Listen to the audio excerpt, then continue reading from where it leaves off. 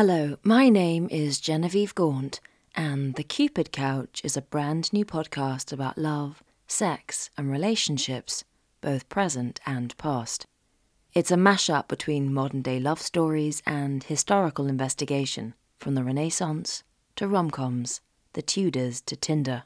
My guests talk to me about the highs and lows of love, about toxic relationships, as Rose McGowan says, it was just like brainwashing, really. I mean, I think you can be in a cult of two, you know. to the perils of lovesickness, I thought I was dying. I was crying all the time, like non-stop. And it was probably the worst experience of my life. and how they groom their body hair. I don't like too much hair because then there's too much picking out of the teeth and, it just gets messy. Over the years, meeting so many different people, I've realised that regardless of age, gender and sexuality, love is a holy grail most of us spend our lives searching for. We're ecstatic when we find it and mournful when we lose it. And despite our dating apps and polyamory, love is just as problematic now as it's ever been.